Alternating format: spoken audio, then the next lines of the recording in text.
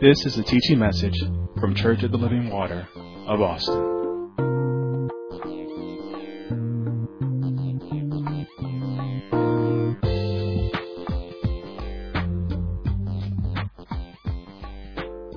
Go with me to our foundational scripture and let's hold down John chapter 8.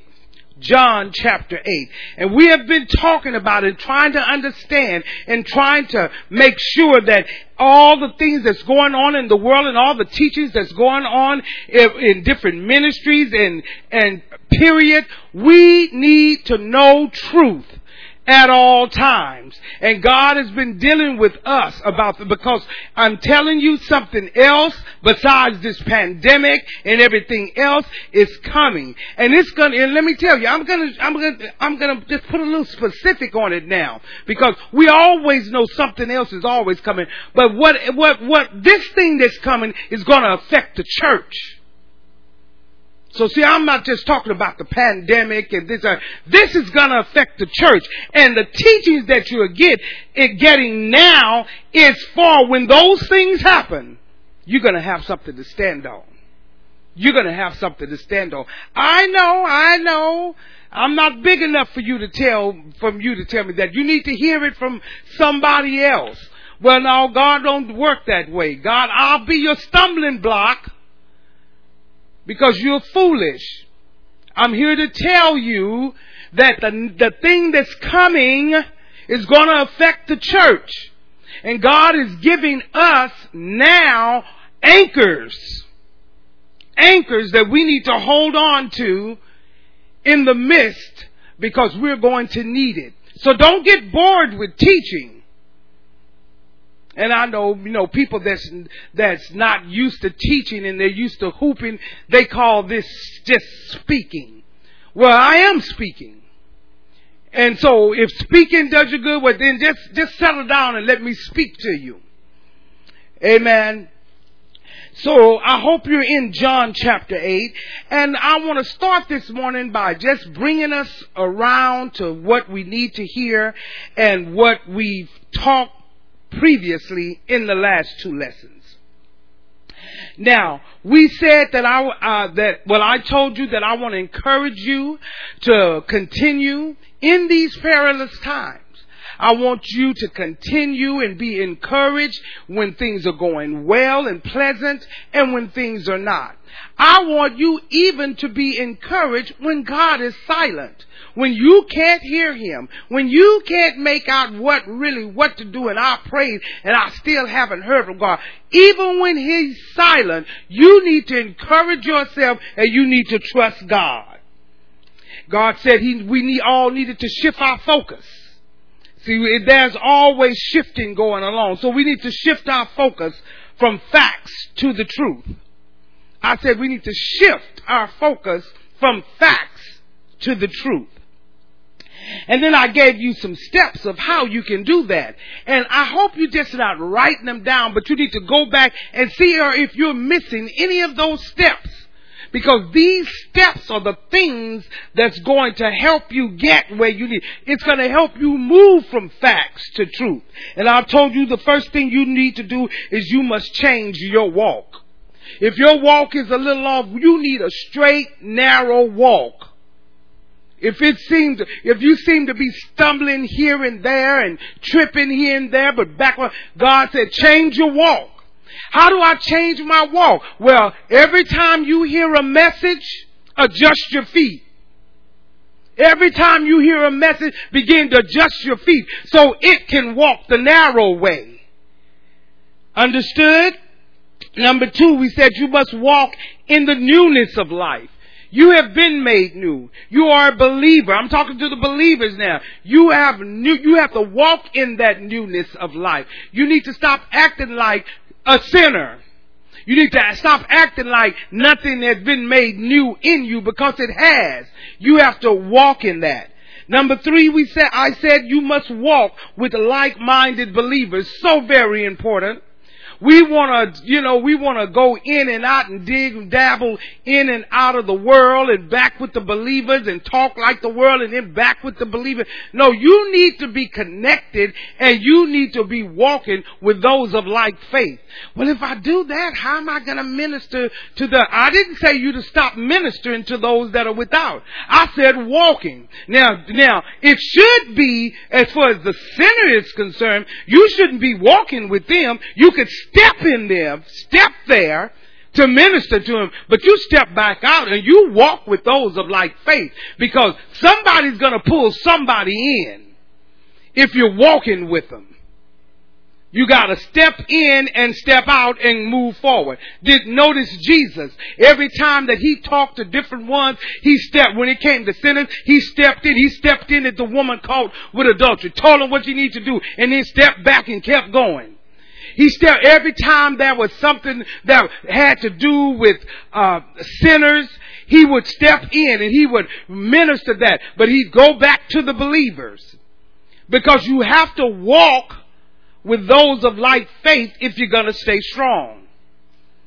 Are you with me? So you can step with the unbeliever, but you must walk with the unbeliever. And when I step, that means that I'm stepping in and stepping out. Walking is a continual action. I do that with those of like faith. Amen.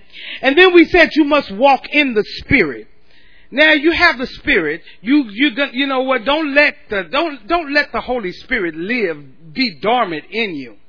Walk in the Spirit. Let Him stop saying, something told me to do this and that, when you make wrong choices. And you said something told you and I should have did that. Well, that's the Holy Spirit. Learn to walk with Him. The Bible says that He will lead and guide us, and He'll show us things before they happen. He'll lead you where you need to go, instead of going where you want to go and then say, oh, I knew I should have. Oh, the Holy Spirit was telling me. We always say something told me. Well, if you're a believer, you need to be walking in the Spirit. And then number 5, I said you must walk soberly. You know, it's one thing to laugh and joke and have fun, but then at some point you need to be sober. You need to be serious. You need to have a clear head. You need to have a clear mind. You need to get out of the fog. You know, we can get fogged up just falling in love and just not sober anymore. We can get fogged up just getting a new job. I'm not sober anymore. Getting a new house. I'm not sober anymore. Getting a new car, all of a sudden you just start missing it in every area. That's not being sober. So we should walk soberly. Remember, in all of these I'm saying walk, because this is a continual thing. This is something that you have to strive and do on a daily basis. Number 6, I said, and you must resist the devil. You must resist the devil. He's coming. I don't care how much you love the Lord. I don't care how much you read your Bible. I don't care. He knows all about you when you were once a sinner. And He knows about you being a Christian and the things you still dig and dabble in. He knows it all. So He's going to come one way or another. And guess what? When you get victory one time, don't mean He's coming back. He might leave for a while, but He's coming back. Don't forget how to resist the devil. And how do I resist the devil? Well, first I must submit to God. I submit to God. And then I can resist the devil. And all of those things come with being mature. I said being mature. And we must be mature. Amen. And then I'm just going to jump down to my intent, my purpose, and my objectives that I have been talking about. My intent. Do I want to go there right now? No, I'll come back to that. I'll come back to that, because if I go there, are you in John chapter 8? Let's begin at verse 31. Beginning at verse 31. It says, Then said Jesus to those Jews who believed on Him, If ye continue in my word, then are ye my disciples indeed, and you shall know the truth, and the truth shall make you free. Now, we have to understand what God meant when he said, you'll know the truth, and the truth will make you free. Now, my intent, I gotta drive this home so you'll understand it. My intent of this whole teaching is for my intent, purpose, my goal is for you to understand. Now, this is what I want to say before I start going over my intent, my purpose, and my goal. Because I know God's people. And I know how they do. Don't get tired of review. Because review is going to tie you in to the next thing. You know, you'll be like, oh, well, okay, I'm going to do this because I know she's just going to review for now. And I got to do it. No. You need to make sure. The review is a building block. It's a building block. So you need to hear it again. I know you feel like you just, no. That's not how you study. And that's not how you retain something. It's a building block. So don't get tired of that. You know, if you want full understanding of the next session that's being taught or the next word that's being said, you need to make sure that you've reviewed some things and you've got it, and you need to review it enough to let it roll over in your mind. That I'm about to get something and I need to tie all of that together. Are you with me? Because a lot of things that when you're getting the new information is going to be established and all the others from the previous teachings. So we're not just saying it just for you to just say, oh, okay, she's going to go just that part. That's not. No, it's for a reason. That's what review is. That's what teaching is. That's why, you know, I used to always want to get around it and Pastor Hill used to say, nope, you need to go back and say that over. You need to go back and repeat that again. You need to go back and repeat that again. Let me tell you, I'm going to show you. If I stood up here right now and I said, how many of you know a bird that they have and that's selling insurance? And you'll say, yeah, Aflax or whatever it is. Or I'll say, well, y'all know a lizard that sells insurance. All of you will say what? Geico. But you know why you would say it? Because they repeat it over and over and over and over again. If they did it one time, you wouldn't even remember it. But they say it over and over. They keep putting the commercial over and over and over because that's how you know it.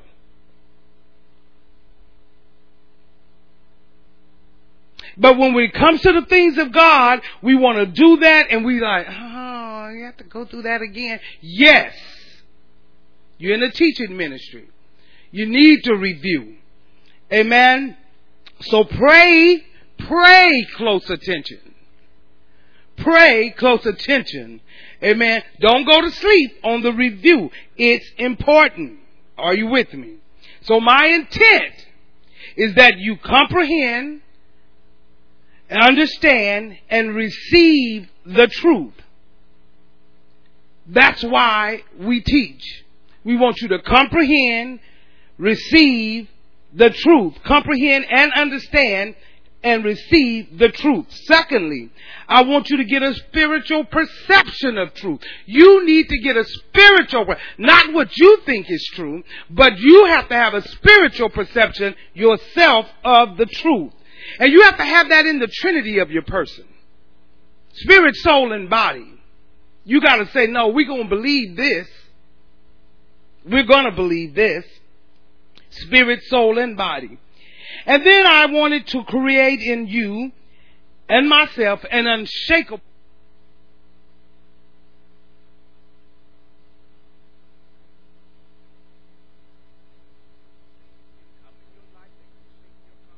in truth. I know we all say, oh, nothing will ever shake my confidence in truth. I'm going to believe this.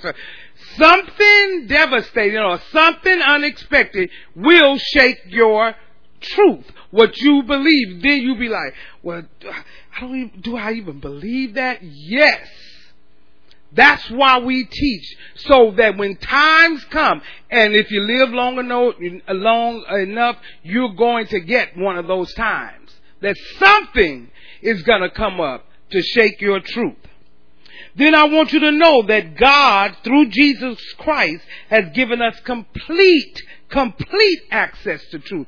I mean complete. Through Jesus Christ, we have complete access to the truth. Now, whether you access it or not is another thing, but you have access because of Jesus. Are you with me?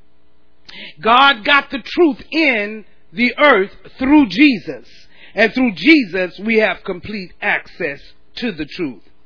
Then I want you to know that the Holy Spirit, just like I said before, He leads and guides us into truth. The Bible teaches us that. I want us to know our covenant rights and benefits. And we need to know that all of our covenant rights and our benefits all rest on the truth. It rests on you knowing the truth. Because you won't even know how any of it works if you don't allow it to rest on the truth. Then I want us to never ever let truth leave the trinity of our person. My purpose of this is, I want you to know the truth, accept the truth, and be the truth that you've been taught. I say it again.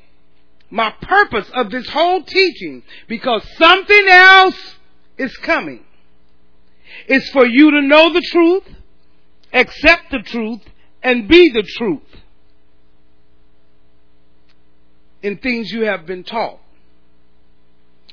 So in our endeavors to know the truth, we have looked at and got a better understanding of the Old Testament and the New Testament. Very important that we understand the relationship between the Old Testament and the New Testament.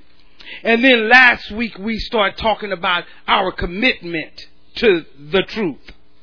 Our commitment to the truth. Now, we need to understand how to know then when I've heard truth. And that's what we're going to deal with today. How do I really know when I have heard the truth? And it's so very important that you know when you've heard the truth. Because listen, you can know truth and you can even be committed to truth. But next week I'll get on this one. But if you don't know how to handle truth, you're going to be in trouble. I said you can know truth, be committed to the truth, and still miss it. For no other reason other than the fact that I don't really know how to handle it. And you will miss it.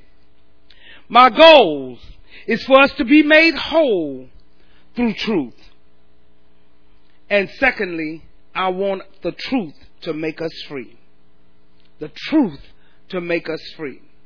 Listen, you must, without a shadow of a doubt, understand where there is not truth, there is no peace. Look at it. When is there not peace in the home? Somebody around there is lying. Or so it's the truth has been split. Where there is no truth, there is no peace. Parents and children, when is there not peace in the home? When truth is being violated. Where there is no truth, there is no peace.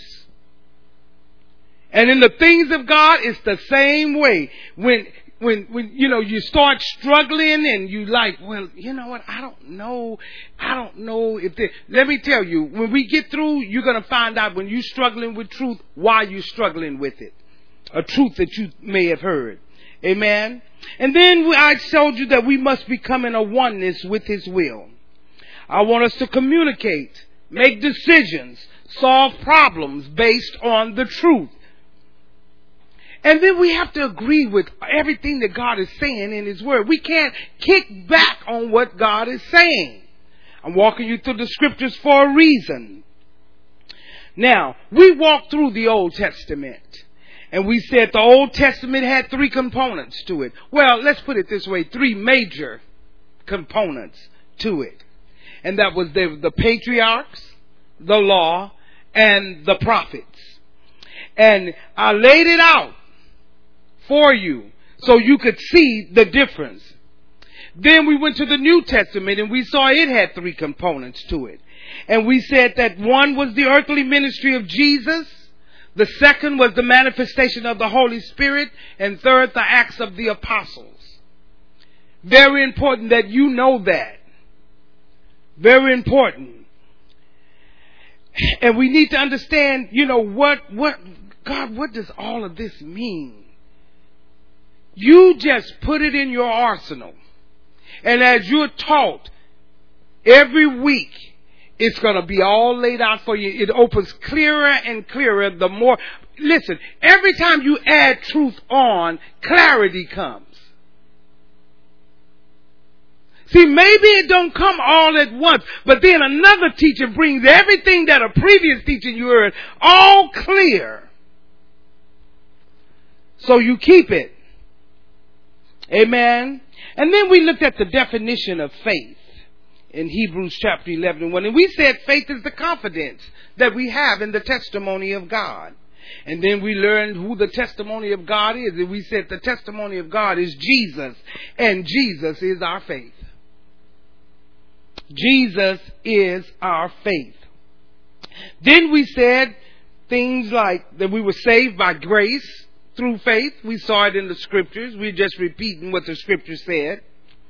And since we've had salvation, we've been justified by faith. We have the righteousness of God by faith. And we are redeemed by faith. So your faith is very important. And your faith is Jesus. Now, let's talk a little bit about, this is all a review. Let's talk a little bit about the commitment to the faith, because you have to know truth. You have to know truth. You have to do truth. You have to be truth. You have to become one with truth. Life will never be the same. You have to become one with truth. Why? So I can be committed to truth in my character, in my conduct, and in my commitment to the faith. When I become one with truth, when I own it, make it mine, when I become it, everything about me is truth. In my character, in my conduct, and in my commitment to the faith. And I gave 4 definitions of the word commitment. I said commitment meant to be sold out to the faith of God through Jesus Christ. And it's very important that you put through Jesus Christ.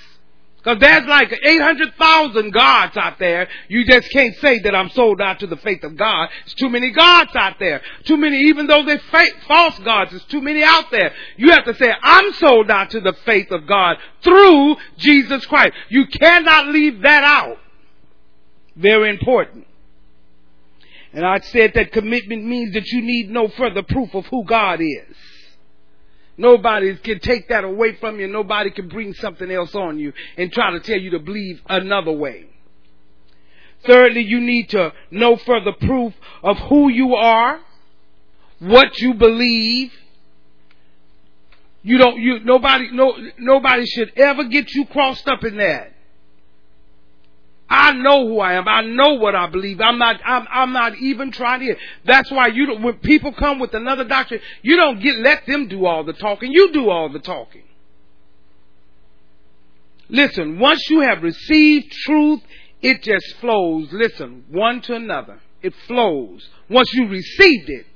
Notice I didn't say once you heard it. Because many of us hear truth, but we don't receive it. I said one. See, I want to do emphasis on these little words that we seem to slip by. Because somebody just heard me say, once you heard truth, it flows from one truth to another. And I did not say that. Because plenty of people hear it. I said, once you receive it, it just flows from one truth to another truth. That's why I said that's why you got to listen to the review and everything, because this truth is going to flow from one truth to another. Are you following me? And I'm not trying to believe that as soon as you hear truth, you just receive it. I've seen too many things in church and too many people in church. All of a sudden, once you hear truth, you receive it. But now when you didn't know, now just a month ago, a year ago, nobody couldn't tell you nothing. That was the truth. But now I'll just receive it. No, sometimes it takes some people longer than others.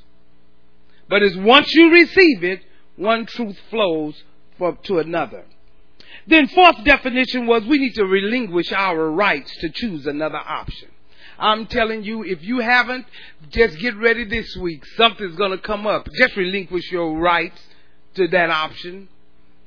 Say, you know what? I would have chose that, but you know what? I relinquished my right to choose another option. Jesus not moving me that way. I'm staying right where I am. Relinquish it. Then, to be committed to truth, you have to know that God is. Just know that God is. And then you must also know that we must be as He is. He set the system up so we can. And then I told you that we must love one another, because all of the Word of God can be wrapped up in that one word, love. No matter what, we have to love one another. And people have different definitions of love. But that's another teaching for another time. But we have to love one another. So this morning we're going to look at, how do I know and understand when I have heard the truth? This is critical. Here's the new information. This is very critical that you pay close attention. How do I know and understand when I have heard the truth? Critical one this morning. Are you with me? I'm going to say it again. How do I know and understand when I have heard the truth? And this morning I'm going to give you a way to know. So you'll know when to click on and to click off.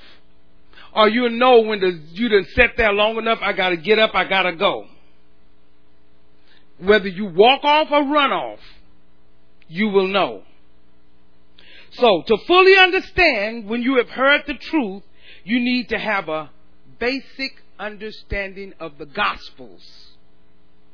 First of all, you need a basic understanding of the Gospel. Why? Because truth didn't start until the Gospels came. The Gospels came with Jesus. And you have to have a basic understanding of the Gospel. Now, if you do or if you don't, I'm going to teach it this morning, a portion of it, so you can have a basic understanding of the Gospel. And I'm not going to take for granted that everyone have a basic understanding of the Gospel. So I'll give you some basic understanding of Matthew, Mark, Luke, and John. Those are the Gospels. I'll say it again. I'm going to give you the basic understanding of Matthew, Mark, Luke, and John. Some people don't even know. Wow, I didn't know it. I thought the whole Bible was the Gospel. Matthew, Mark, Luke, and John. The Gospels. Just stay right here. Don't confuse yourself any further. Those are the Gospels in the Bible.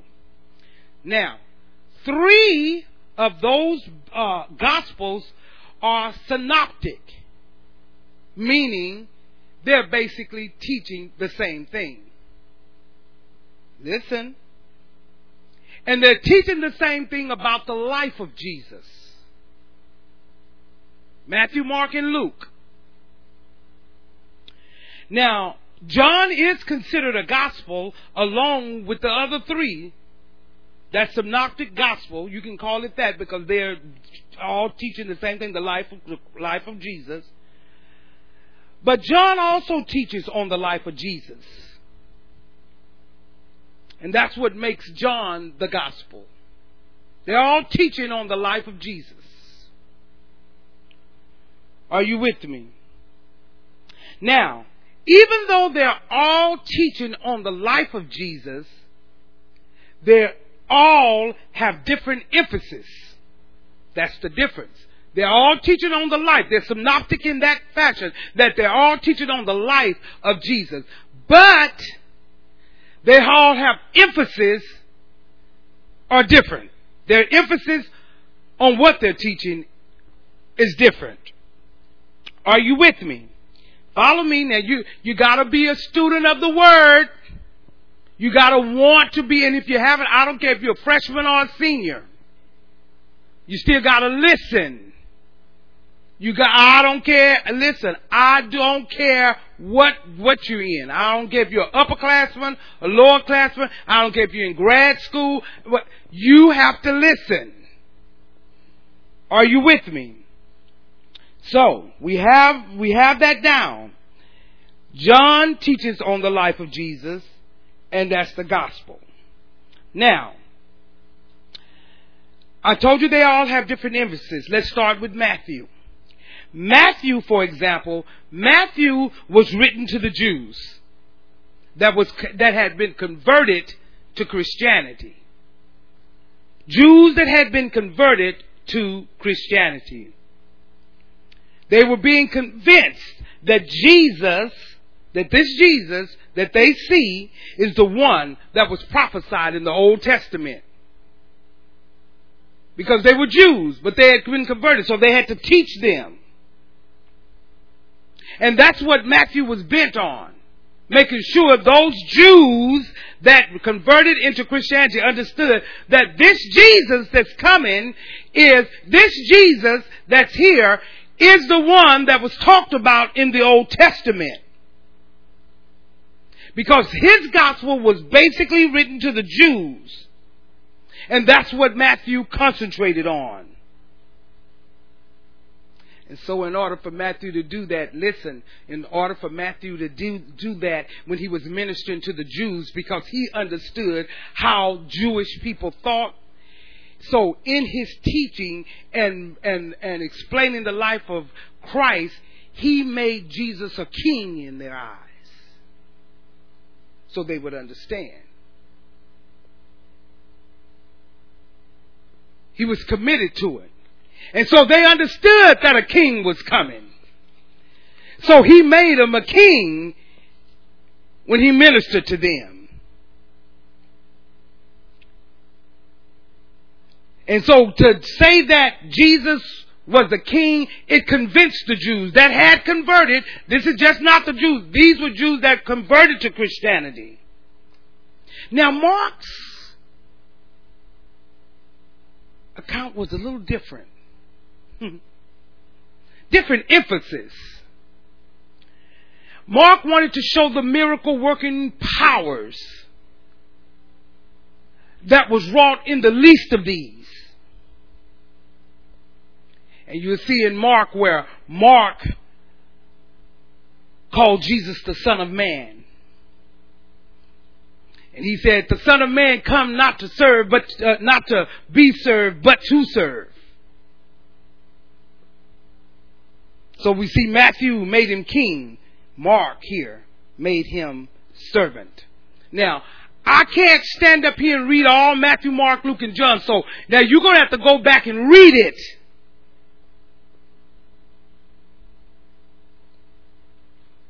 Now let's follow me over to Luke, the doctor. And just in case you didn't know, Luke was a physician. If you had a toe ache, he could fix it.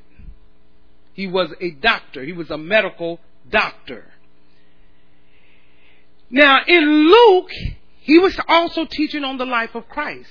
But what he emphasized was the 100% showing how Jesus was 100% human and 100% divine. 100% human and 100% God. Did you hear me?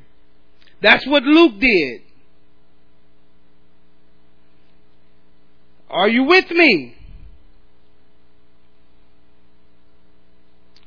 Now, Luke made him the Son of God.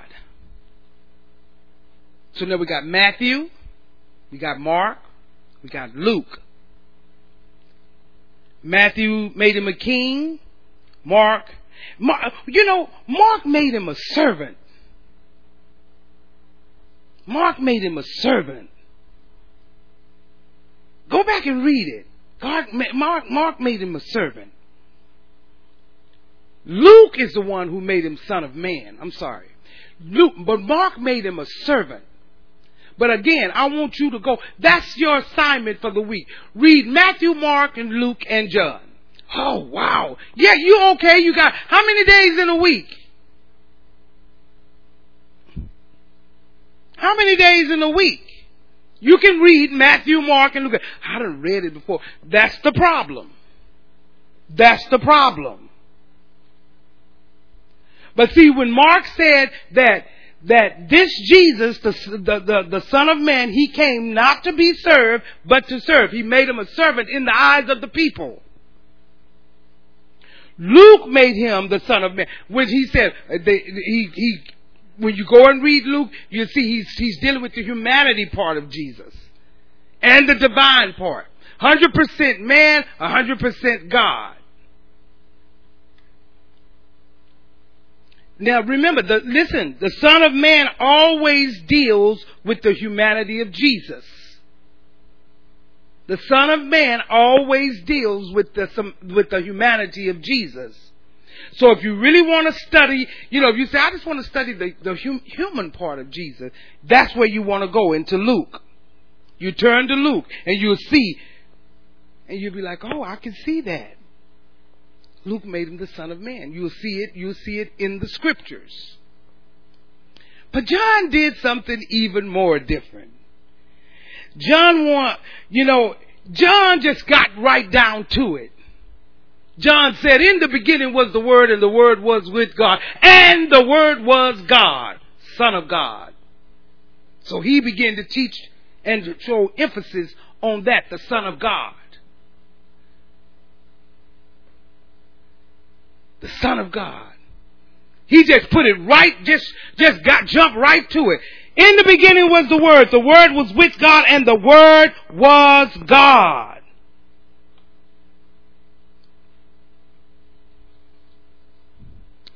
And not only the Word was God, but Jesus was God. That's what his emphasis was. If you keep on reading John, you'll see it. Not only was he the Word of God, but he was God. Our pastor would always try to drive that home with him when you always were, did Jesus sin? It's like he was God.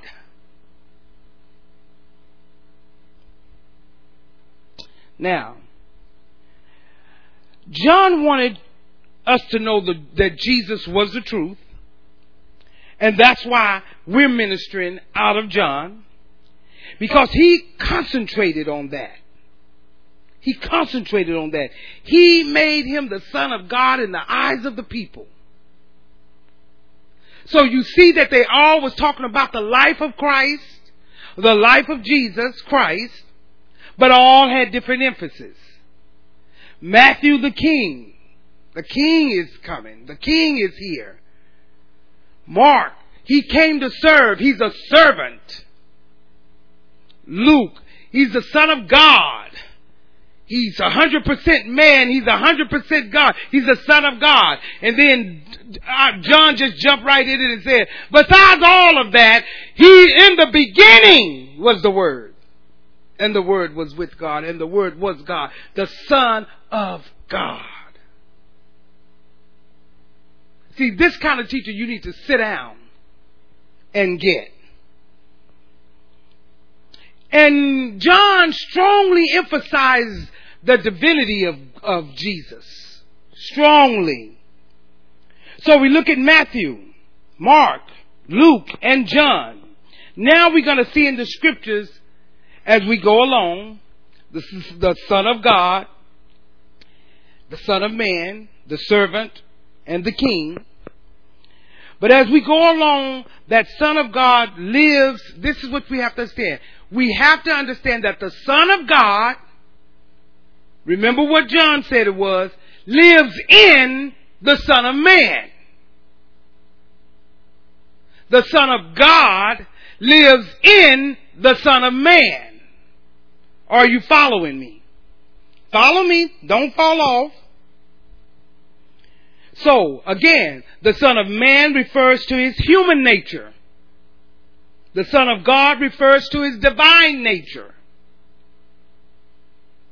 Now, this is how the Son of Man, listen, was able to have a sinless life. Because the Son of God lived on the inside of him, strengthening him in every aspect, because they were one. Now, don't worry. Don't say to yourself, well, now I know. Well, of course Jesus couldn't see, and he had the Son of God in it. Don't worry. We can't live like that. Hold up. Hold up. We're going to see. Because, we want to say, well, yeah, you got God living in you. Sure, you're not going to sin. Hold up.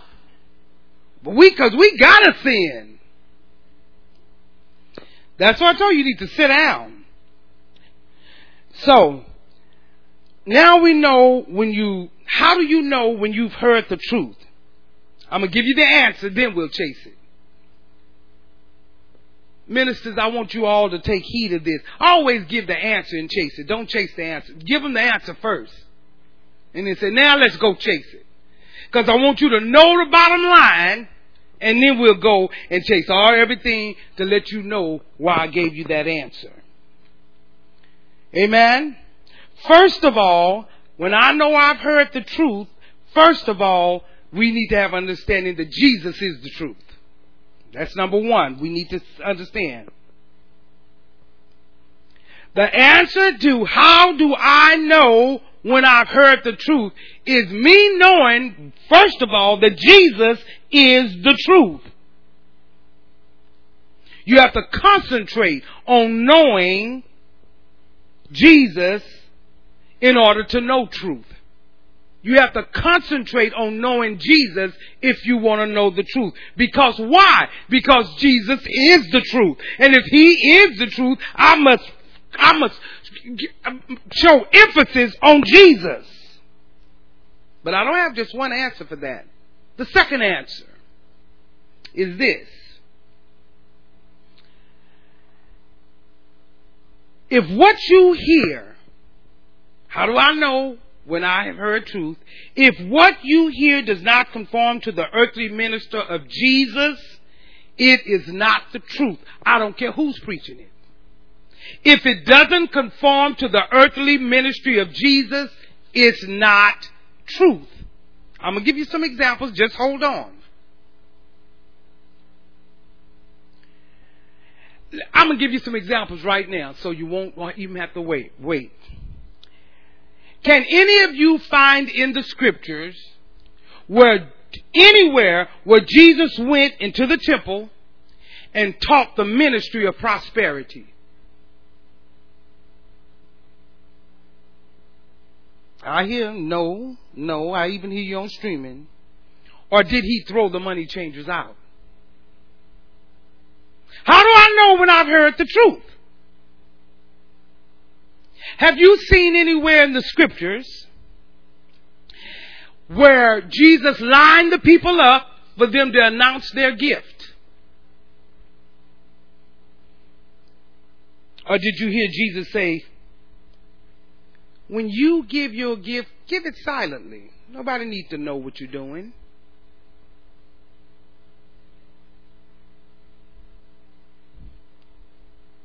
Have you seen anywhere in the scripture where Jesus was just totally pleasantly pleased with somebody's ability to get up and pray a long, marvelous prayer? So that everybody could hear him? Or do you see in the scriptures where Jesus said, you're not known by your much speaking? You want to do some praying, go in your closet. I'm showing you how you know when you have heard truth. I don't care where it's coming from. I don't care how big the following is.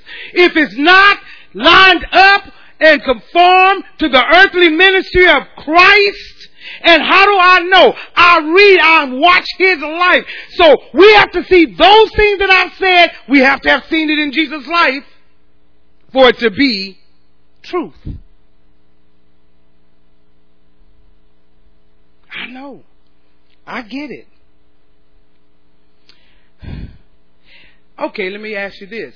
Have you ever seen Jesus in the scriptures look at all the people and tell them, okay, I mean, heal them, and say, okay, go tell everybody that I heal. Come and tell, okay, we're going to start up a TV ministry and we're going to show me healing. And everybody you know, bring them. Come on, because that we're going to do it. We're going to have a healing service. Or do we see Jesus healing and saying, don't go and tell anybody? How do I know when I've heard the truth? See, a lot of times we think truth has to do with a crowd, or how big something is, or how many hallelujahs it get, or how many dancing and throwing handkerchiefs and sweating you get, and that got to be truth. But those things you have to look at.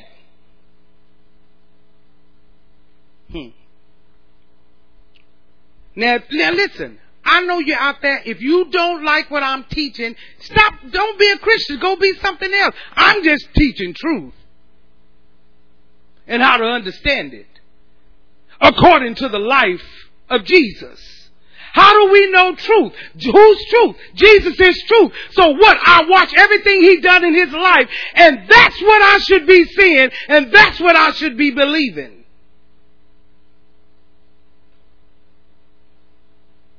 I'm trying to teach you how to know when you've heard truth.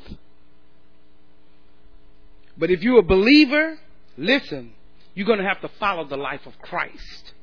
You have to follow the life of Jesus, because the word Christian, it means Christ-like. That's why we start saying believers, because everybody's not acting Christ-like. And even though we know that Christians being Christ-like, in this day and age, it don't quite mean that. Because everybody's a Christian now. No matter what kind of sin that you practice. See, I want to say practice because all of us have fallen short. And all of us have sinned, but we get back up. But I'm talking about even people that practice sin on a daily basis. Say they're Christians. I'm not talking about falling and getting up, making a mistake and getting up, or not obeying God and getting up, repenting and changing. I'm talking about practicing sin. So tell me again, how can a homosexual say that they are saved? No, because that's something you practice.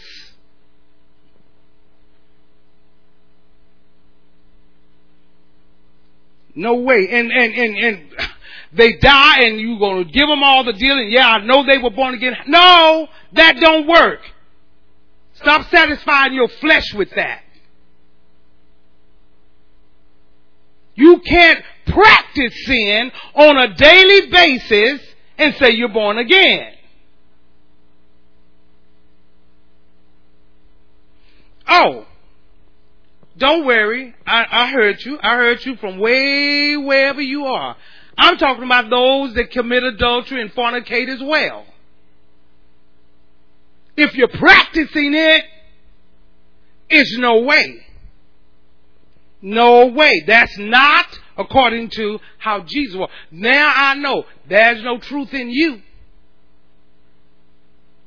You practicing that. And openly showing it and let you know I'm practicing that. I'm marrying the opposite sex. I'm practicing that. under the guidelines of the covenant of God or the institution of marriage. I'm practicing that. How do y'all know when I hear truth? The third one is the truth lives in Jesus Christ, the Son of Man. The truth lives in Jesus Christ, the Son of Man. Now, whenever you see Jesus Christ, and he's talking about here, listen, every time, I want you to get this, because there's a difference between the Son of Man and the Son of God. Whenever you hear the Son of Man, it's talking about the human nature of Jesus Christ. Not the Son of God. It's talking about the human nature of the Son of God. And let me tell you, the word Christ, you know what that means? The anointed one. Jesus needed to be anointed. God don't need any anointing. There's a difference. God don't need to be anointed, but Jesus needed it. He said, He have anointed me. Son of Man needed it. But no, God don't. Well, who's going to anoint God? He don't need to be anointed. Why don't He need to be anointed? Because God is. Because God is. Why would He need anointing? But the Son of Man needed it.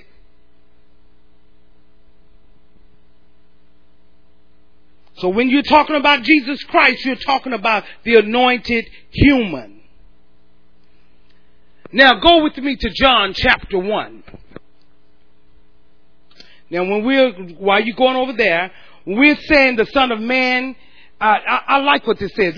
Are you in John chapter 1? Because I'm going to break this down to you. Verse 15. John bare witness of him and cried, saying, This was he of whom I spake. He that cometh after me is preferred before me, for he was before me. I love that. Now, what did he just say? He just said a mouthful in that. I'm going to read it again. John bare witness of him and cried, saying, This was he of whom I spake. He that cometh after me is preferred before me, for he was before me. Listen to this. What John is saying here. The Son of Man, he said, came after me.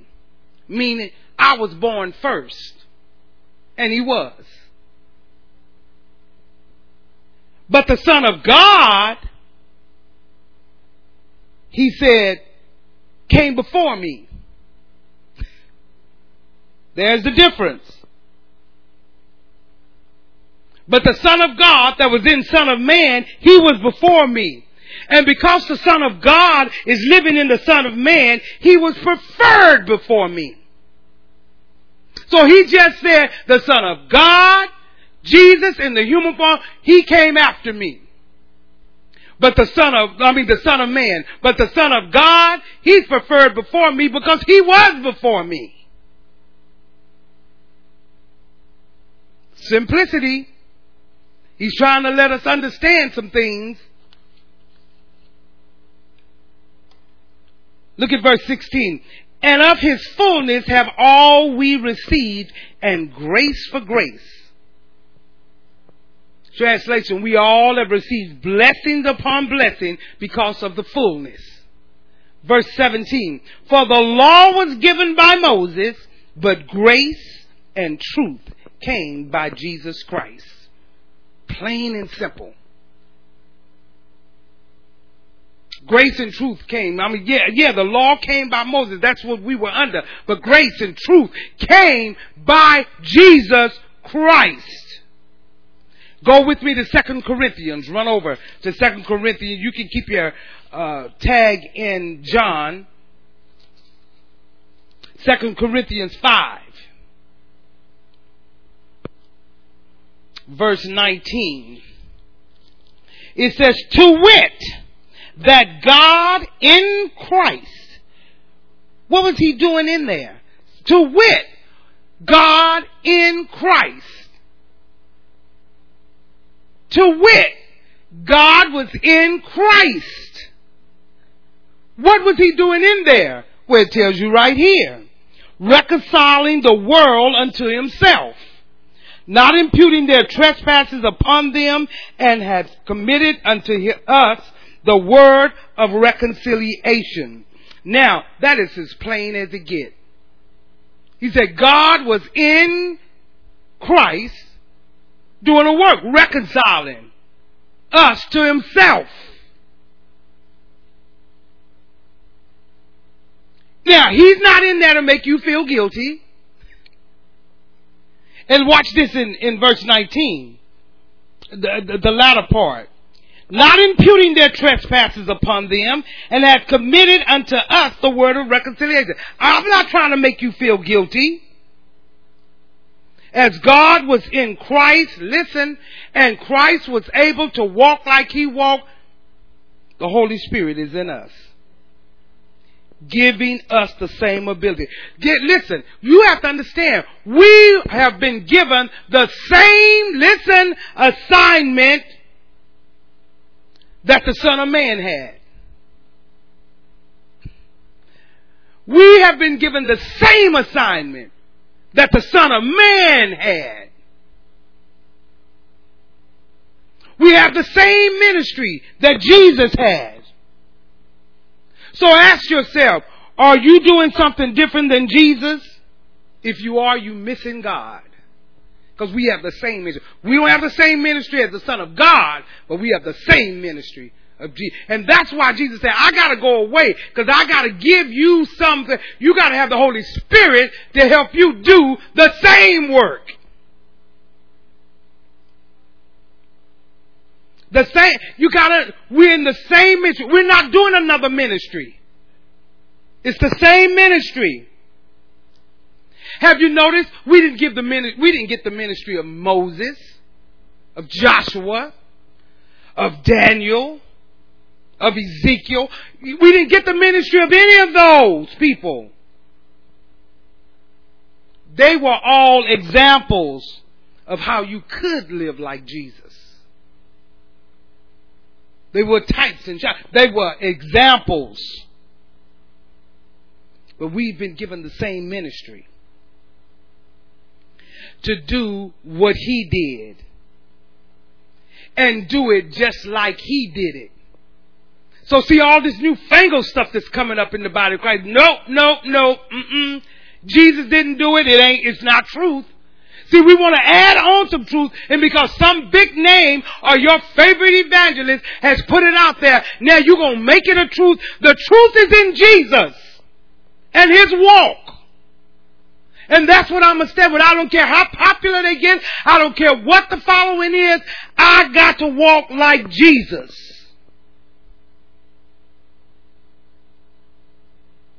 I'm not dealing with no hypo grace. Wasn't in Jesus' ministry.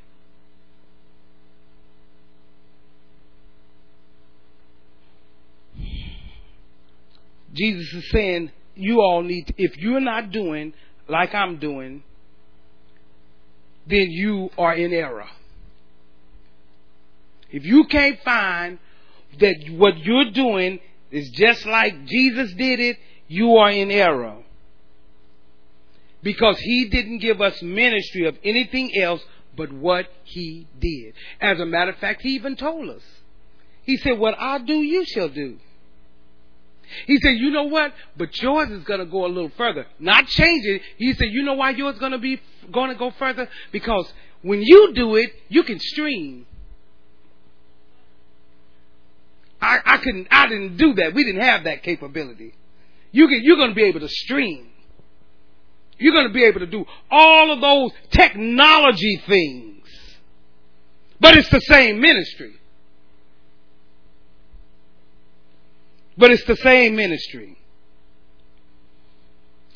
Why? Because he's the truth. The truth is in Jesus. Now, you see, that's why you listen to the review. Because see if you can connect it back up. That's why you need to listen to the review. You connect it back up. It lets you know now when you read that verse in the Old Testament, you can see it. You be like, Yeah, the Old Testament was a forerunner. That's all it was. It was a forerunner and a schoolmaster.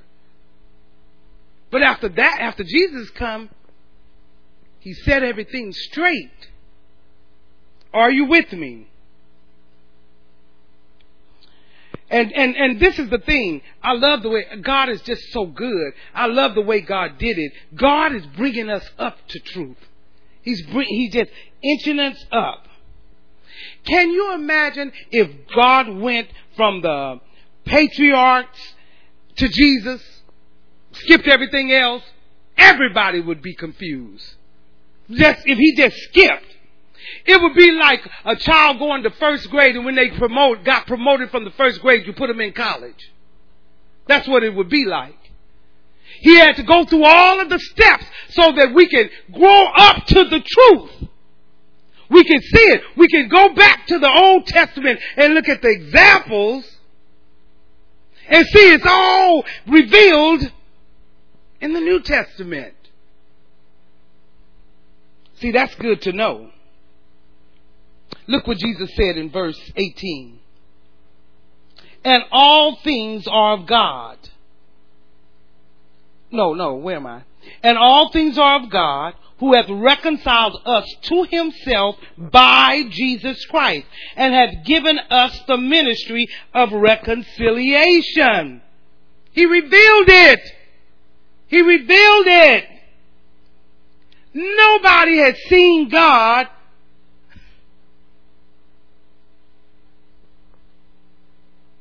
But the Son of Man has seen God being revealed. Since the Word of God was made flesh and dwelt among us. And I like the way Jesus said, he's making it plain to show you that he's got the humanity of the Son of Man, but there's the Son of God. He said, when you seen me, you seen the Father. I don't say no words of my own. You know, he's saying, if you want to know who God is, and if you want to know how God acts, if you want to know, I'm declaring him to you. I'm showing him to you. Everything that you see, he was teaching his disciples. They couldn't get it. Yeah, I'm declaring this to you. But see, we're on this side. I'm declaring this to you. I'm showing you. He's like, look at me in the scriptures. That's where we are. That's God. He said, you can't see him with your eyes. He's too big.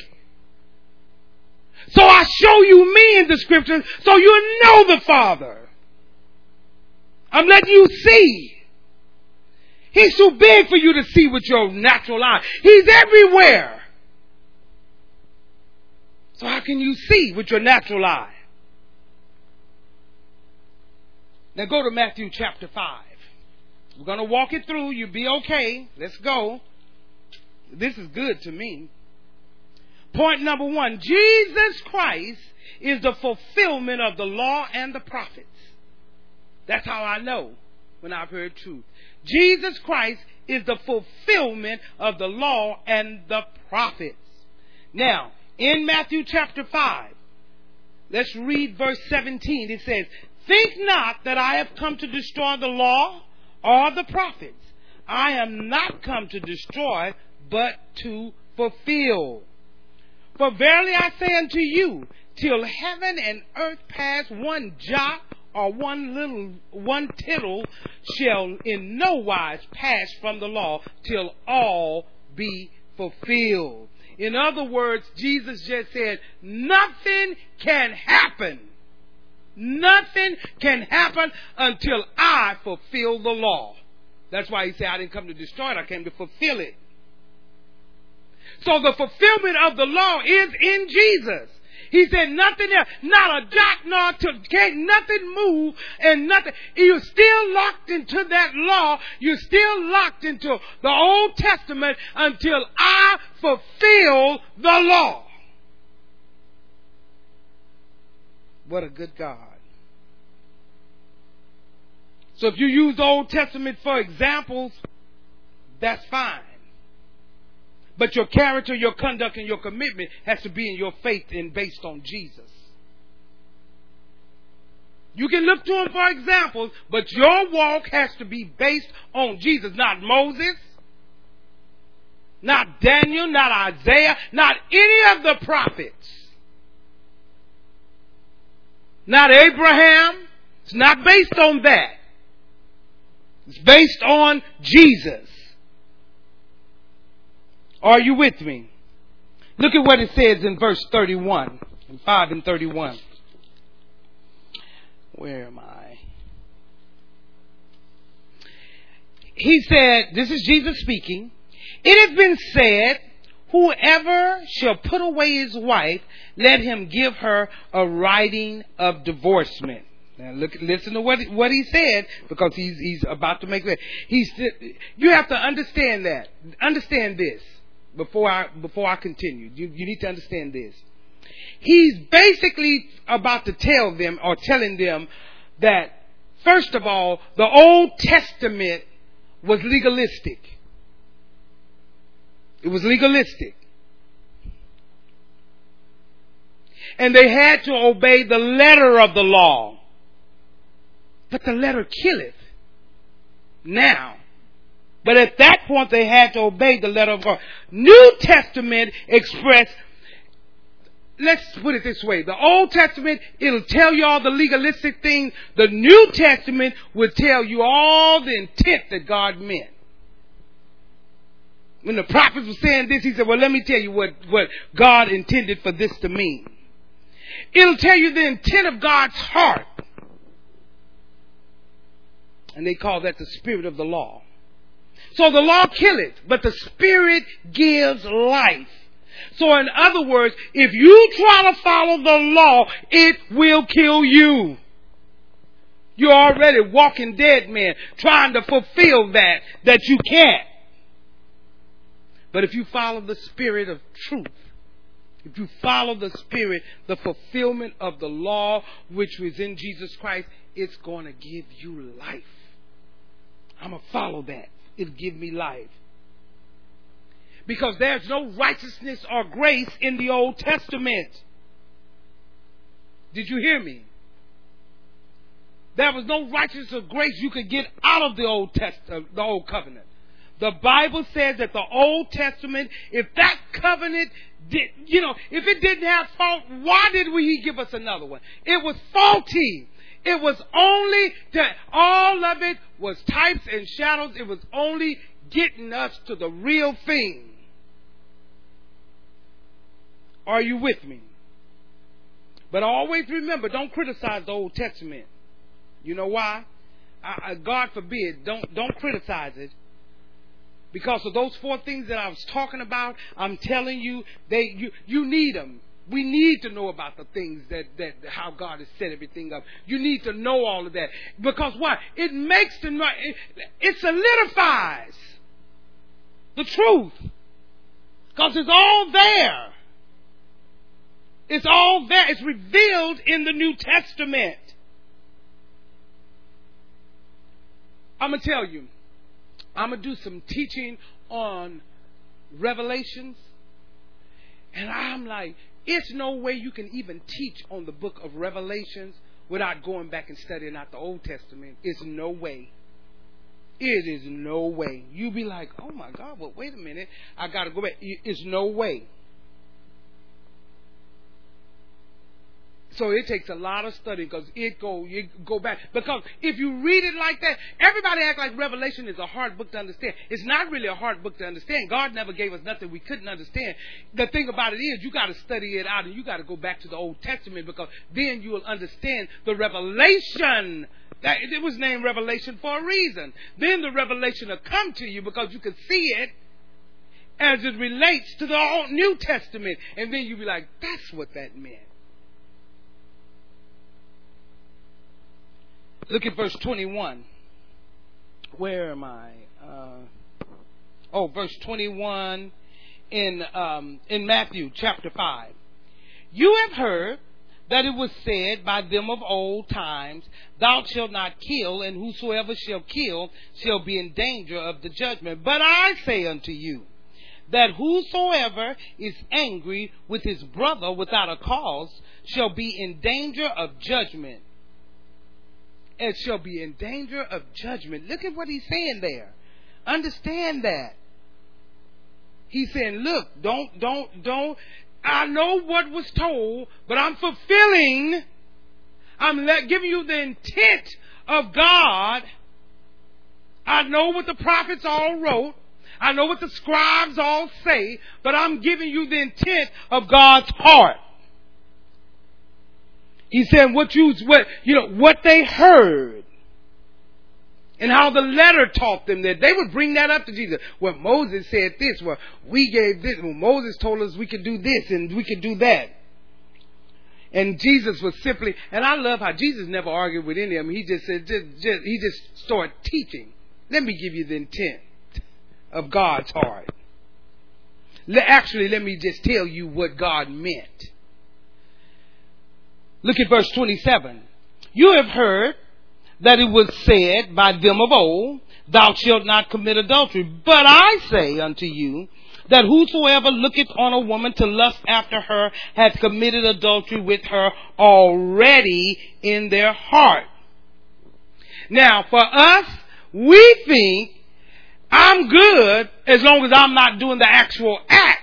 God, no, that's not going to work. God said, if you thinking, looking at a woman and thinking on and undressing her with your eyes and thinking what it would be like in bed with it, he said, you have already committed adultery in your heart. And we all know God deals with the heart. Not what you show people. He deals with the heart. So if you say, baby, let me tell you, you've already committed adultery in your heart, in the sight of God. Now you might say, you might try to clean yourself up and might think, well, we still ain't done nothing. Well, you have to God in your heart. Jesus just straightened that out. Because they were thinking the same thing. Well, as long as because remember that woman that was caught in the act of adultery, that's different. You see, that as long as if you doing the actual act, that's what it means. Jesus said, no. I tell you that if you look at a woman in the wrong way, with the wrong thoughts, you have just committed adultery in the heart. Now, let's read it again so you won't say I said it. But I say unto you, this is Jesus speaking, that whosoever looketh on a woman to lust after her hath committed adultery with her already in his heart. In his heart. Now, there's no such thing. A husband can look at his wife any kind of way he wants to. But she must be your wife. And if your wife don't look like something that you want to look at and do, well, listen, you better pretend in your head. You better do something, but you better keep your eyes on her. You're not getting another. Look at verse 31 and 32. It has been said, whosoever shall put away his wife, and let him give her a writing of divorcement. But I say, he said, whosoever shall put away his wife, let him give her a writing of divorcement. But I say unto you, that whosoever shall put away his wife, saving for the cause of fornication, causes her to commit adultery, and whosoever shall marry her, that is divorced, committed adultery. I think we got that all wrong. Let me tell you what this is not saying. This is not saying that you can put away your wife if she commits adultery. See, that's what we want to look at that and just say.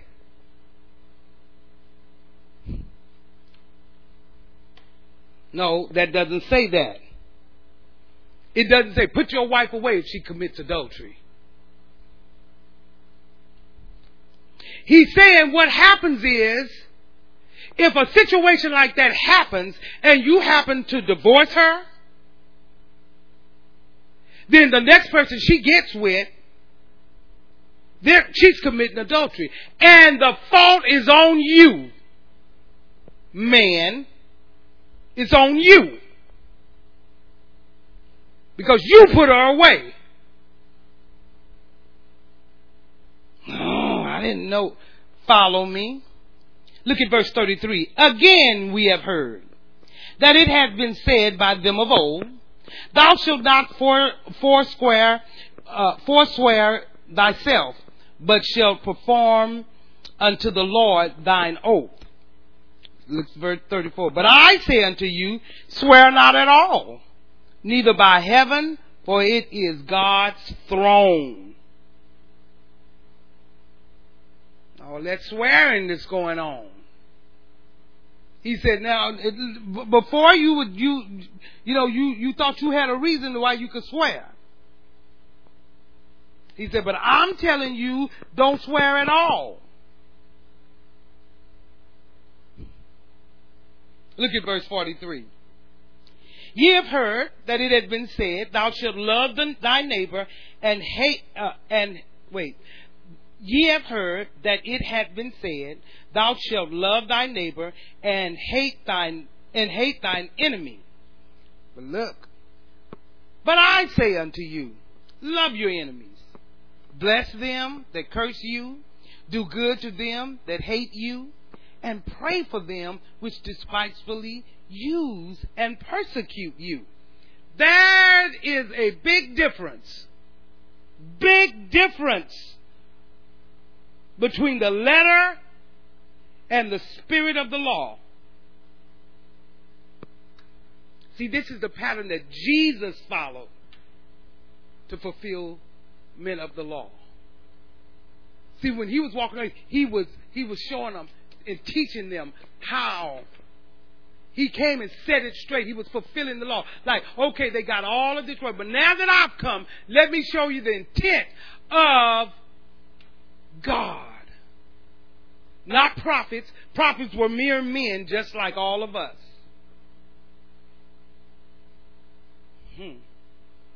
Write this down. Number 2. Jesus taught us how to relate to the Father. Jesus taught us how to relate to the Father. Write that down. How did he do that? See, Jesus has set this up. He said, in all of my teachings and what I'm going through and all fulfilling the law, I'm teaching you how to relate to God. Now go over to Matthew chapter 6, beginning at verse 1. Well, you know what? Actually, I'm not going to read all of that because it'll take too much time, but I want you to write it down. You need to read chapter 6, 1 through 18. Write it down and read it. I'm going to kind of go through them, but I'm not going to read them. Because Jesus taught us in those scriptures, he taught us how to give. Jesus taught us how to pray. He taught us how to fast. He taught and taught and taught. He taught us how to give in secret and said, I'm going to reward you openly. He taught us everything in that scripture of how to relate to God. Now, when you go into verse 19 to around 34, Jesus taught us how to avoid the traps of the world. Write that scripture down. Go ahead and read all the way from 19 to 34, and you'll find out Jesus taught us how to avoid the traps of the world. Listen, church, there is danger in this world system. And I'm going to do some teaching on how to avoid traps of the world system. But look at what Jesus taught. I'm going to read this part. Verse 19. Lay not up for yourselves treasures upon earth, where moth doth rust, doth corrupt, and where thieves break through and steal. Listen, Jesus was trying to tell us here, listen, I'm trying to teach you how to walk this whole walk. Get out of your head that this world means you good. You get one victory in some worldly thing you did, and you act like the world is on your side. It's not on your side. And then you go down and you look at verse 22, 23, Jesus began to tell us you can't serve two masters. You're going to hate one and love the other. Then down in around verse 31 and 32, Jesus tells us, don't seek the world system. In other words, listen, when you have a situation, a circumstance in your life, don't seek the world system. He said, I have a system for you. You just don't know how to operate in it. But I have a system for you. Then in verse 34, he said, and I don't want you to have anxiety. I don't need you on Prozac. I don't need you on no antidepressants. He said, and he said, I don't need you having all that going on about this world system. Because I'm telling you, the world hates you. He just taught and taught and taught. But he said, there's a system I have for you. And that system is the kingdom of God. Everything you need is in the kingdom of God. So what he's saying is, I don't want you to rely, focus, serve, or worry about what's happening in the world today, tomorrow. I don't want you caught up in all focus. That's why you say, oh, I'm not getting all focused. You're getting caught up in the world system. Did you hear me? God said, I don't want you doing that. He said, this is what I want you to do. I'm going to show you how I want you to do. I want you to get your mind off of this world system. He said, now here's the system I set up for you. First seek ye the kingdom of God and his righteousness. And everything that you need and ever want shall be given unto you. I'll add it unto your life. I know. It sounds too simple, doesn't it? I've read that. Yeah, the only reason why it hasn't been happening for you, because you keep trying to dibble in the kingdom and then dabble in the world system. A little bit in the kingdom, a little bit in the world. He said, nope, I don't want you operating in the world system. I want you to stay focused. Trust me. Seek the kingdom of God. See, he said, you haven't even sought me. And you say it don't work. Well, I got to do more than that. And this is what we usually do. Well, God always give you common sense too. See, that's when you're dabbing into the world and deal. Because we already know, and we already know our common sense is no sense. But we always want to say that when we are focusing on the world system and what they're not giving us and what they're not doing. He said, I don't want you in that. Seek my kingdom. He said, I don't want you to be worrying, having anxiety, focusing on, and all of that. He said, I will give you the add to life if you just seek the kingdom. Most Christians say they seeking the kingdom. Let me tell you, I can always, everybody say always, tells when somebody's not seeking the kingdom. You can see it. I don't care. You know what? I'm not impressed with a bunch of talk. Because that's nothing. That's nothing. Because like the preacher said this morning, you can see it. You can see when it's peace in the home. You can see when it's not. You can fake it in front of people, but no. It's clearly seen. You have to focus on seeking the kingdom of God. You know what I always listen to? I listen to how many people say, I want to, I'm going to, I'm doing this, I did this, I'm doing that, I'm doing that. I said, no, you're not doing any of that. I already know you're not doing any of that. I'll be thinking to myself, because you don't say everything in your head. But I'll be thinking to myself, you're not doing any of that. That's a bunch of talk. And see, when you're trying to convince somebody of something, it's just a bunch of talk.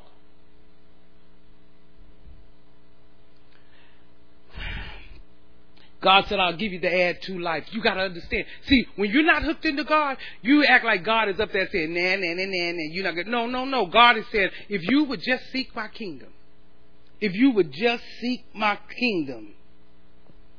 God, how many times can God tell you, I know you have need of things? How many times do he have to tell you that? He said, I know you have need of things. But could you feed God if he was hungry? Can you obey him when he says obey? See, we want God to obey on a dime, but we don't want to. We have to pray about whatever he tells us to do. Third and final point. Jesus taught us, when you heard what you have been taught and believe it, then truth will make you free. When you have heard what you have been taught and believe it, then the truth will make you free. If you go back and read all that and just what I've been saying, look at what he's taught us so far. He taught us that he is the fulfillment of the law. He just taught us that. He said, not one jot or tittle can be moved or done anything until I fulfill the law. Jesus has taught us throughout the scriptures how to relate to the Father. And Jesus also has taught us, when you've heard the truth, the real truth, then the truth will make you free. And I have to say it again, because we want truth to make us free in areas that is not going to make us free in. I told you before in time past, and I'll tell you again, truth is only going to make you free in two areas. That's in sin and death. Because the only thing that can really hurt you and kill you is sin. So he don't have to try to do all that. Now, you know what? I'm believing, and I know the truth in there, and I'm standing on, and I'm decreeing and declaring this truth, that I shall not be in poverty. Well, I'm sorry, truth ain't made for that. You want me to prove it out to you? Stop working and see if truth will come through for you. If truth will cut you a check. Because it's not made for that. Truth is going to set you free from sin and for death. Because sin is the only thing that can kill you. It's the only thing that can kill you. I say, God, that's right on. What else? What else? I know people say all the time, I don't know about Christianity. They say you can't do this and you can't do that. No. I'm sorry. Let me enlighten you. Christianity don't tell you not. Christianity says you can do everything. And you like, yay, amen. But sin. Everything else you can do but sin. So it ain't a bunch of, you can't do this, you can't do that. No. You just can't sin. So whatever else you're doing, God's good with. Everything but sin. So that's not true what you're saying. Now, I want you to hold on to that truth. Truth, listen, doesn't make you free from anything in this world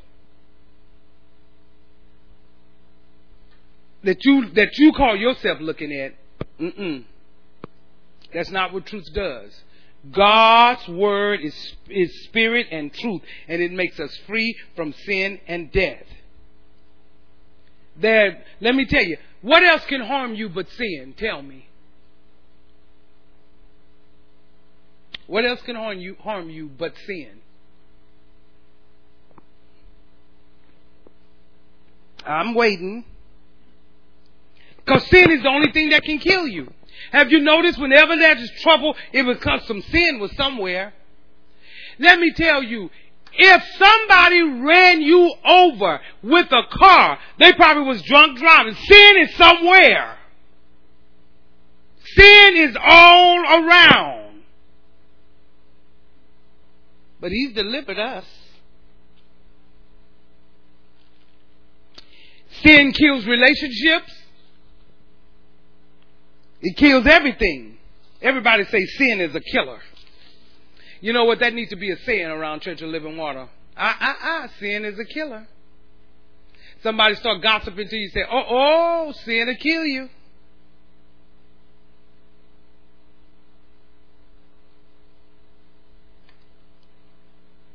Now, the truth makes you free from sin. Evidence in the scriptures. Romans chapter 6. Write it down. Paul said, let not sin reign in your mortal body. Well, if you were free, because you know what, I'm free from sin. If you were free from sin, then if you yourself could free yourself from sin, well, you couldn't. When you was a sinner, could you stop sinning? Could you stop sin from reigning in your mortal body? And he also said, yield not your members to unrighteousness. Well, if you wasn't free, truth makes you free. Listen closely. If you wasn't free from sin, you couldn't stop it. How many of you kept your body out of unrighteousness before you got saved? Don't raise your hand because God will kill you. Because that's not true. Nobody in here. Nobody in here. Oh yeah, I know you talk like you were born saved.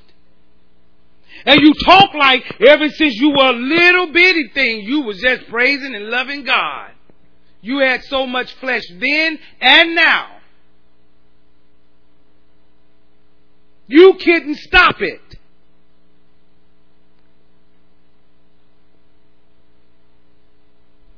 So see, I'm not impressed with anybody. I don't care how long you've been in church, how long you've been going to church.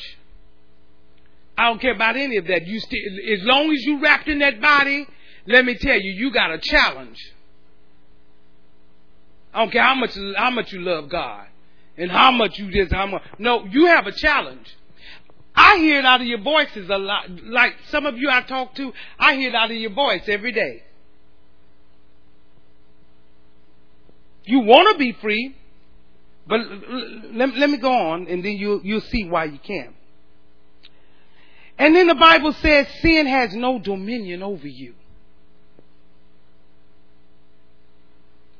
The Bible tells us that. Sin has no dominion over you. Why? Because you shall know the truth, and the truth shall make you free from sin, and make you free from death.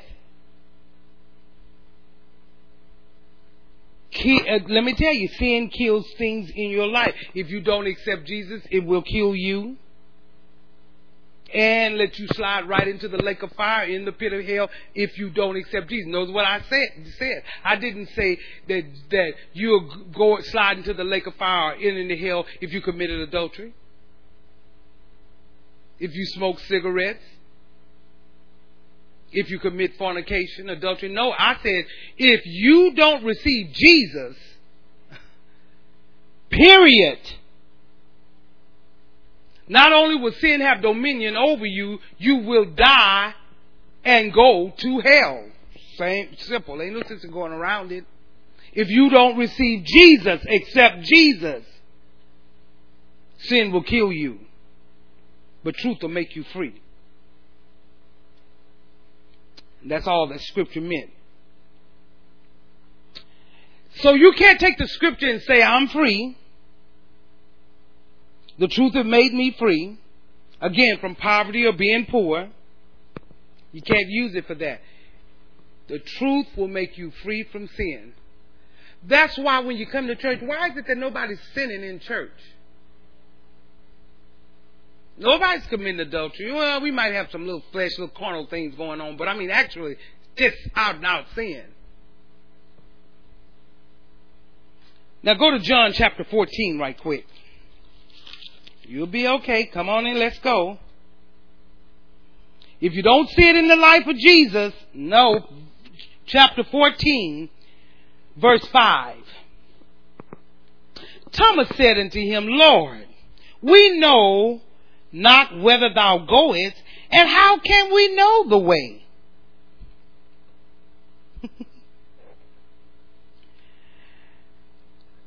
Look what Jesus said in verse 6. Jesus said unto him, I am the way, the truth, and the life. No man cometh unto the Father but by me. I read that, and you know what I thought? That was bold. That was bold. Jesus was bold. If he came up and said, I'm the way, take that. I'm the truth, I can take that. But then he said, and no man's coming to God but by me. He goes, what? Bold. No one comes to the Father. No one gets to the Father but by me. Look at verse 7. If you had known me, this is Jesus speaking, you should have known my Father also. For from henceforth you know him and have seen him. Now that you're looking at me talking to you, from now on know that you have seen him. Now that's plain and simple. Now I want y'all to verify all this, so you better read when you get home. Look what he said in verse 8. Philip said unto him, Lord, show us the Father, and it suffices us. Jesus said unto him, have I been with you this long? Have I been with you this long time, and you have not known me, Philip? He called him out. Now that's putting you on blast in front of all the disciples. You whispering up to him, well, just show us. And that's all it do, suffice. He told him, now Philip, you done been with me this whole, Jesus can put you on blast right quick. You've been with me all this time. You done seen everything I've done. You've heard me. You've seen miracles. I've even had private times with just you and all the other disciples. All this time. And you still don't know who I am, Philip? He said, the latter part, he that hath seen me has seen the Father. And how can you even say, show me us the Father? How can you even say that? That's like your children come and say, are you really my mom? How can you even say that? The things I do for you, you think I do for a stranger? How can you even say that? It's the same thing. You've been with us all this time, and you ask me a question like that, Philip. See, we need to start putting people on blast. You didn't have to put them on. Yeah, I had to.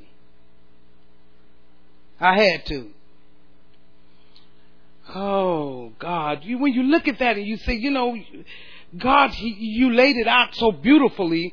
He just showed you this long time that I've been with you. And you're going to ask me, show me the Father. Show us the Father. But I got to read that again. Have I been here so long time with you? Yet hast thou not known me, Philip? He that has seen me has seen the Father. And how sayest thou then, show us the Father? How can you even say that? Look at verse 10.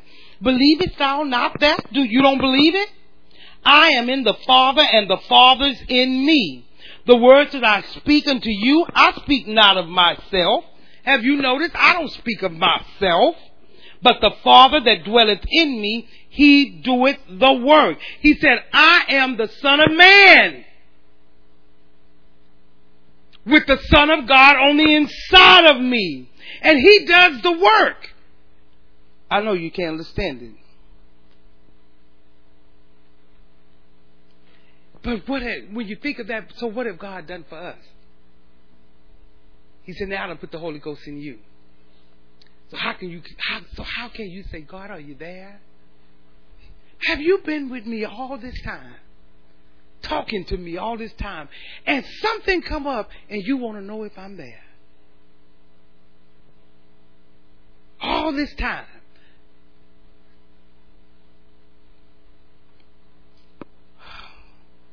See, we look at it back then, but think of it right in your time and what you do. God, where were you? God, how could you? God, you don't know me and how I work? All this time? Go to John chapter 15. Turn a page over. Verse 26. But when the Comforter is come, when I will send him unto you from the Father, even the Spirit of truth, which proceeded from the Father, he shall testify of me. Listen, he's not going to testify of Moses.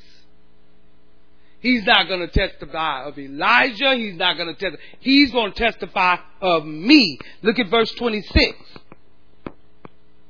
Where 27. And ye shall bear.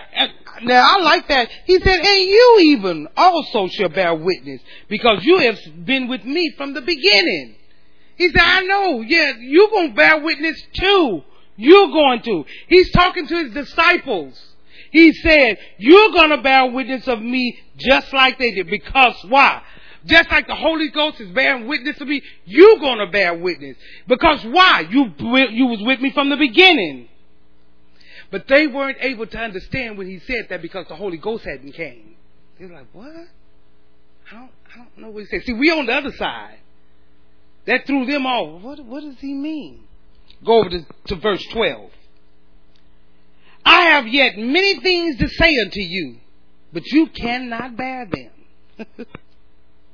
Why? Because you don't have the power on the inside. You don't have the mechanism of the Holy Ghost on the inside yet. He said, many things I want to say, you can't understand now. But you will understand. See, he had been crucified and raised from the dead. He said, I'm going to pray to the Father, talking to his disciples. Look at verse 13. Howbeit, when the Spirit of truth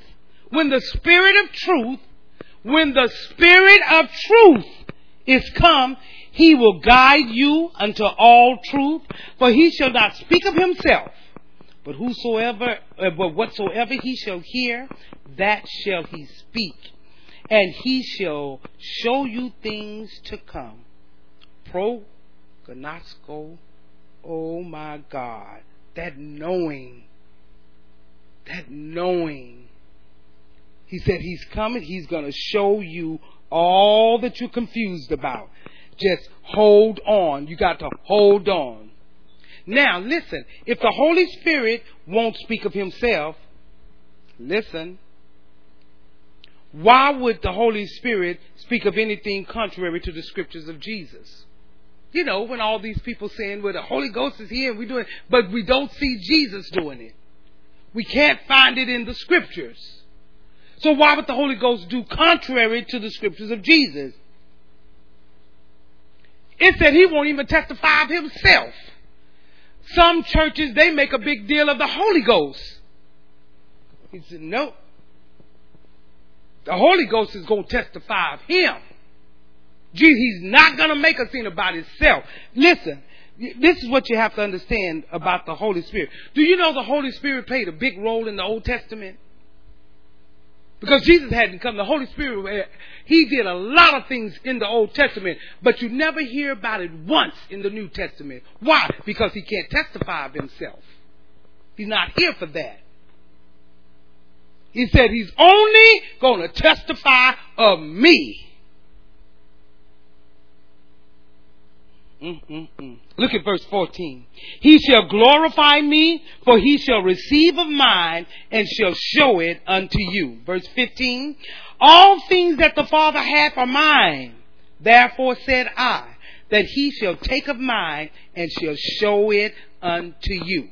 Verse 16. A little while, and you shall not see me.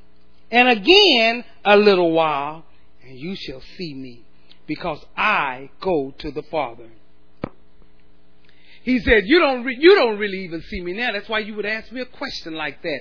God, just show us you. You don't really see me now. But it's going to come a time that you're going to see me. Not now. You can't see me now. Look at verse 19. Now Jesus knew that they were desirous to ask him, and said unto them, I like Jesus. See, Jesus, he already know what you're thinking. I already know what you want to ask. So he answered them. Everybody was thinking it, but couldn't say it. Like, but I mean, how you going to sit with the Son of God and the Son of Man and think you can think anything without him knowing? Well, let's get a little closer. How can you have the Holy Ghost on the inside of you and you can think of things or do something without him knowing it? See, we act like this is for them. No, we're on a better covenant. We got the Holy Ghost living on the inside. Anything you think and say or want to say, that's why sometimes when I'm teaching or one of the other ministers teaches something you prayed about, it comes up because God already knows what you're thinking. Now Jesus knew that they were desirous to ask him and said unto them, do you inquire among yourselves of what I said? Are you all wanting to know among yourself because I said I'm going away? Are y'all kind of whispering to each other or thinking, what does it mean? Do you inquire among yourselves of that I said, a little while and you shall not see me, and again a little while and you shall see me? Are you all just thinking on that and not understanding what I'm saying? He knew they were asking.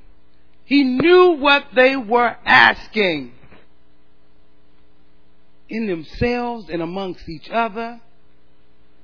But after the Holy Ghost will come upon you. See, if Jesus walked in here right now, in the flesh, see, you got to see how they thought. If Jesus walked in, now let's just say you don't know what you know now. This is hypothetically. If Jesus walked in here right now in the flesh and said, I am Jesus, it'll be hard to believe. You know why? Because he would look like us. He'd look like a man. Us, he would walk in as a man. So see, that's how they saw him. They were like, well, yeah, but didn't Mary, no, not living in Bethlehem and not the carpenter. See, you have to see how they see it. Remember, when you read the Gospels, we're reading it from this side. They were just like, they had him in the midst and they was like, is he really? Remember after he died and when he was walking with them and they were talking, and then when he just went on away and just zipped on away, they said, wait a minute. Didn't our hearts burn when he was talking? Wasn't it something different? It was, what happened? What was that? And they looking for him.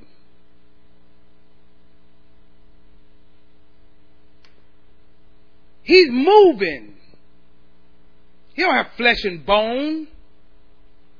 He said, but I understand. Right now, you don't understand. And we wouldn't understand if a man walked in here because he would look like a man.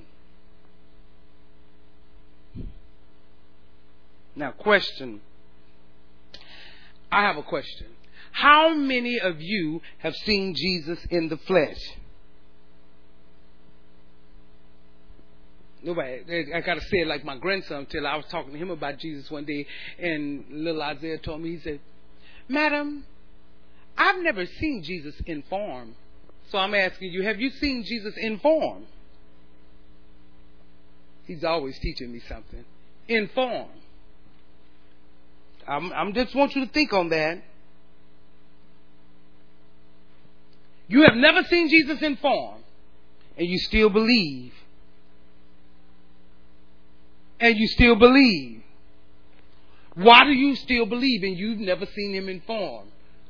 Because he is in you. That's all. Remember, he said, I'm going to send the Holy Ghost. He's going to cause you to believe. Because he's in you. You don't believe because you've never seen him. The only reason why you believe is because he lives in you. See, we tend to forget that. He's causing you to believe. How do you know when you've heard the truth? Always, whatever you hear, compare it to the earthly ministry of Jesus Christ. And if it doesn't sound like Jesus, excuse my English, it ain't Jesus. If it doesn't sound like Jesus, it ain't Jesus. Let me tell you, sometimes, have you ever been where you've gone to another ministry or you've gone to, I don't know, a seminar or whatever, and they're teaching and it grieves you? You're like, it just grieves you. And you like, I got that, but I just don't have no peace about it. And I ain't talking about peace. Conviction is one thing, but I'm talking about you don't have no peace about it. That's when you're having friction with the truth. And that's when God is saying, get up and get out, or cut it off, move on. You be like, and well, let me see what they saying. What? God is saying, nope. It's grieving your spirit. You need to move on. Does it line up with my earthly ministry? I don't care who it is. That's what I'm always looking for. And that's one thing your founding pastor always did. He always looked for the earthly ministry of Jesus, of anybody teaching. That's why he was quiet and listening attentively. We just go and just listen, just excited because we just in the presence.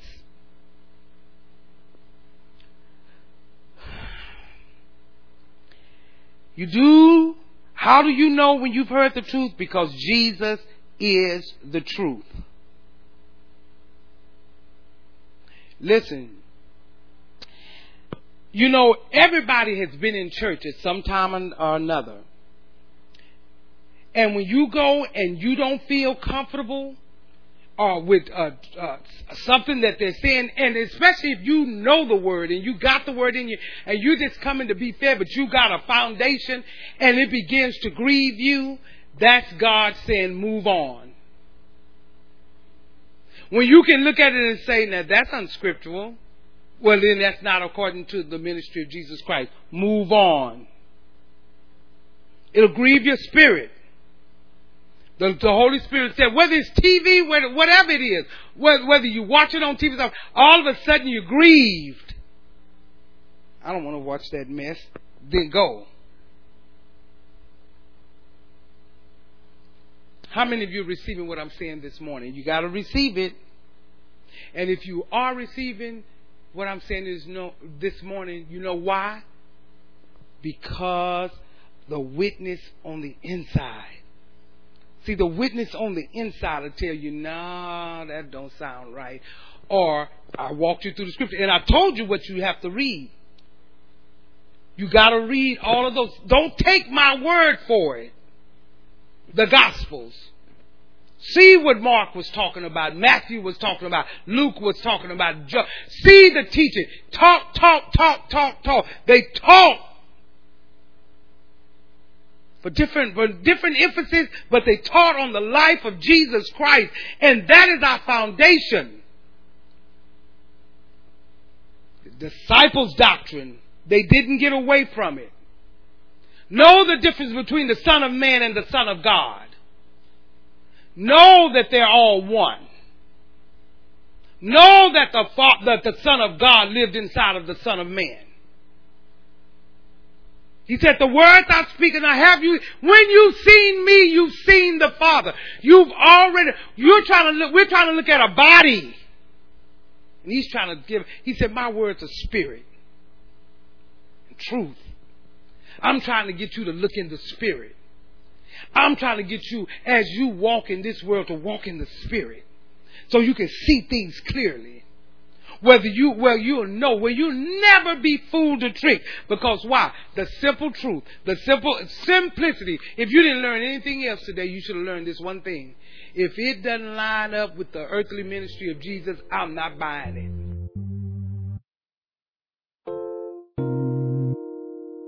This has been a teaching message from Church of the Living Water at Austin. For more information about our ministry, please go to our website at livingwateraustin.net.